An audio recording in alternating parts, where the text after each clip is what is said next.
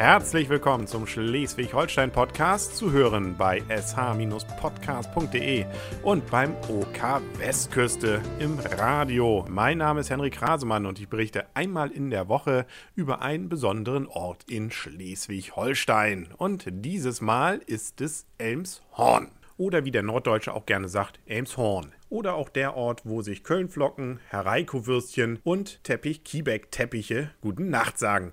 Oder guten Morgen, je nachdem. Gelegen ist es ca. 32 Kilometer nordwestlich von Hamburg. Und wenn man von Kiel und Konsorten nach Süden fährt, ist es auch eine von den Bahnhaltestellen, was, wenn man sich das Ganze mal auf der Karte anguckt, eher erstaunlich ist, weil die direkte Linie von Kiel, Neumünster, Hamburg geht eigentlich nicht über Elmshorn. Warum die Bahn diesen Schlenker macht, da gibt es verschiedene Theorien. Einmal, das ist gesichert, hat diese Bahn Christian der Achte gemacht. Er war seines Zeichens König von Dänemark und damit war es auch die erste dänische Eisenbahn, die zwischen Kiel und Altona fuhr. Gut, das ist eine andere Geschichte, aber weshalb dieser Schlenker jetzt passierte, war, da gibt es einmal die Meinung, dass Christian ganz gerne nach Glückstadt auch eine Bahn haben wollte. Einmal, weil er da noch Neuschen hatte und zum anderen, weil er dann so eine Ost-West-Strecke dort aufbauen konnte und die sollte für den Handel gut sein. Nachher gab es die auch, ab 1845 die Marschbahn, da hatte er die dann. Aber es gibt auch noch eine andere Theorie, die hatte einfach damit zu tun, dass die Elmshorner mehr bezahlt haben, damit dann die Bahn da durchgeht. Hat ja durchaus auch seine Vorteile, an so einer Eisenbahn zu sitzen. Und damit hatte dann Barmstedt den Nachteil bzw. das Nachsehen. 1844 wurde die Bahnstrecke übrigens eröffnet. Elmshorn liegt übrigens genau auf der Grenze von Marsch und Geest und das gibt diesem Ort diesen leicht alpinen Charakter. Denn es gibt Bereiche, die sind bis zu 30 cm unter normal Null und dann gibt es auch noch Zentralmassive, die gehen bis über, sagen wir mal bis ziemlich genau 14 Meter über Null. 14. Nur falls das jetzt jemand missverstanden hat. Aber das ist ja schon einiges, mehr als eine Kuh. Ganz geckige Stadtteilnamen hat man hier auch noch. Einmal gibt es eine Siedlung, die heißt einfach Siedlung und ist ein Stadtteil. Und es gibt Sibirien. Dass es da jetzt besonders kalt ist, wäre, glaube ich, ein Gerücht. Aber es ist tatsächlich ein Stadtteil. Und man kann wirklich sagen, wenn man dorthin zumindest verschickt wird, ich bin nach Sibirien geschickt worden. Weshalb auch immer. Natürlich hat Elmshorn als sechstgrößte Stadt von Schleswig-Holstein auch einen Fluss. Wäre ja schade drum, wenn nicht. Und zwar ist es die Krückau. Seines Zeichens ein Nebenfluss der Elbe und damit leider auch hier und da mal dafür verantwortlich gewesen, dass es Überschwemmungen gab. Doch diese Zeiten sind vorbei, denn es gibt inzwischen das Krückau-Sperrwerk. Fertiggestellt wurde das Sperrwerk 1969. Und diese Zahl kommt nicht von irgendwoher, sondern sie hat einen Bezug, und zwar zum 16. und 17. Februar 1962, also 7 Jahre vorher. Da gab es nämlich eine schwere Sturmflut an der Nordsee und die hat sich sogar bis in die Innenstadt von Elmshorn ausgewirkt und dort schwere Schäden verursacht. Der Hafen von Elmshorn war sogar mal eine wichtige Drehscheibe der Walfängerei und des Handels. Davon ist leider nicht mehr viel übrig geblieben, außer die Kaimauern. Die sind noch da, man erkennt also, dass da mal ein Hafen war, aber da passiert nicht mehr viel, außer ein bisschen Sportschifffahrt und hier und da mal ein Ausflugsdampfer, der vorbeikommt. Das liegt unter anderem daran, dass man inzwischen die Güter vor allem per LKW und das auch meistens schneller dann transportiert und auch, dass die Krückau nicht mehr das ist, was sie mal war. Inzwischen eine ganze Menge Schlick dort ist und auch dadurch die großen Frachter, also die mittelgroßen Frachter da nicht mehr durch können. Das letzte Getreidefrachtschiff wurde Mitte der 90er Jahre verkauft und es gehörte natürlich Herrn Köln, also der von den Kölnflocken. Kein Wunder, dass es ein Getreidefrachter war. Ich erwähnte ja schon, dass es die sechstgrößte Stadt ist und wenn man sich jetzt dafür interessiert, wie viel Einwohner braucht man, um eine sechstgrößte Stadt von Schleswig-Holstein zu werden, dann sage ich einfach mal knapp 50.000. Das reicht. Wie so viele Orte in Schleswig-Holstein ist es auch bei Elmshorn so, dass es im 12. Jahrhundert zum ersten Mal urkundlich erwähnt wird, genauer gesagt um 1141. Dabei hat man dann über die Jahrhunderte durchaus berühmte Besucher gehabt. Zum Beispiel Herr Wallenstein war da und hat hier sein Lager aufgeschlagen im Dreißigjährigen Krieg. Genauer gesagt um 1627 war das. Und da hat man sich dann nämlich vorbereitet auf den Angriff auf Glückstadt, Krempe und Breitenburg. Gegen Ende des Dreißigjährigen Krieges hatte man dann auch noch die Schweden zu Gast. Und die waren damals weit weniger freundlich als der gemeine Stena-Reisende. Die haben nämlich einfach mal die Ortschaft verwüstet, war aber auch eine schwedische Armee und das Ganze war 1643. Wirtschaftlich bergauf ging es so um die Mitte des 18. Jahrhunderts.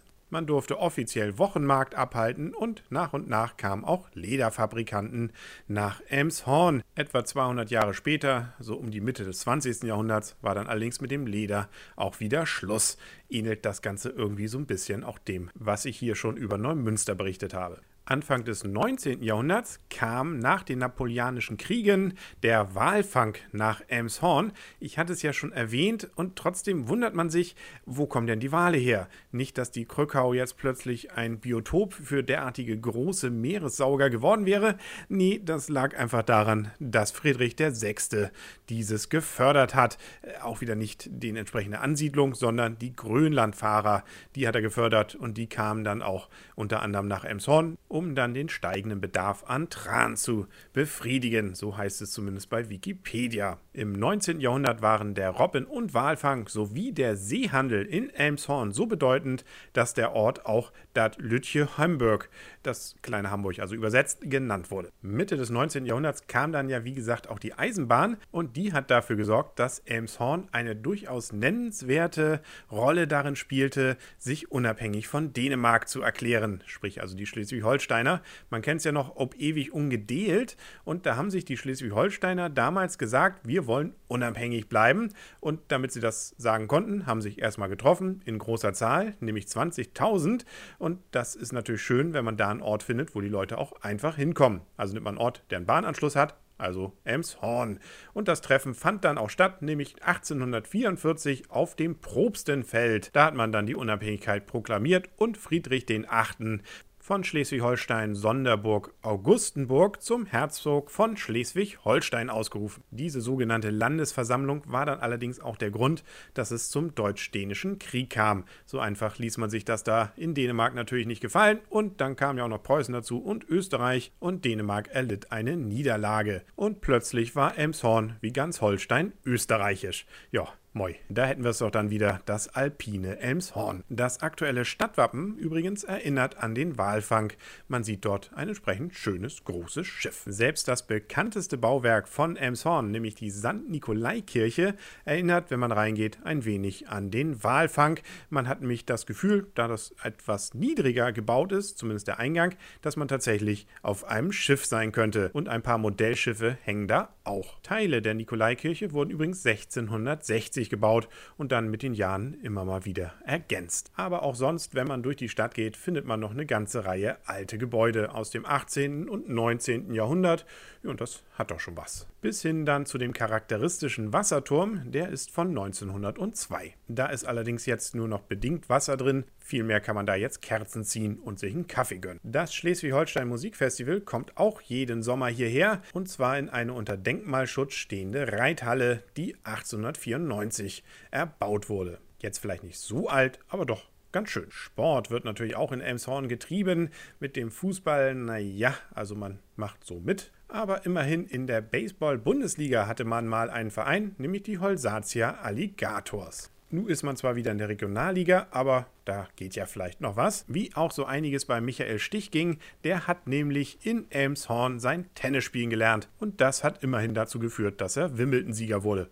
Das ist doch auch schon was. Einige der berühmtesten Firmen der Stadt hatte ich ja schon aufgezählt. Da ist zum Beispiel Köln-Flocken oder Dölling-Hareiko oder auch sogar Kaffee von Kraft Foods. Und natürlich Teppich Kiebeck, die allerdings seit 2006 nicht mehr direkt in der Innenstadt sind, wo ja immer noch das große Haus steht, das man ja sogar vom Zug aus sieht, sondern ein wenig vor die Tore gezogen sind. Aber sie gehören auf jeden Fall noch zu Elmshorn. Übrigens kommt auch Tim Melzer, der Fernsehkoch aus Elmshorn. Nicht, dass das jetzt irgendwas zur Sache tut, aber ich wollte es zumindest erwähnt haben, falls jemand fragen sollte. Und falls jemand fragen sollte, wann es die nächste Folge vom Schleswig-Holstein-Podcast gibt, dann kann ich einfach mal dazu sagen, die gibt es nächste Woche. Hier wieder, unter anderem beim OK Westküste und bei sh-podcast.de. Bis dahin sagt auf Wiedersehen und auf Wiederhören, euer und ihr Henry Krasemann, bzw. Kaulius. Und tschüss.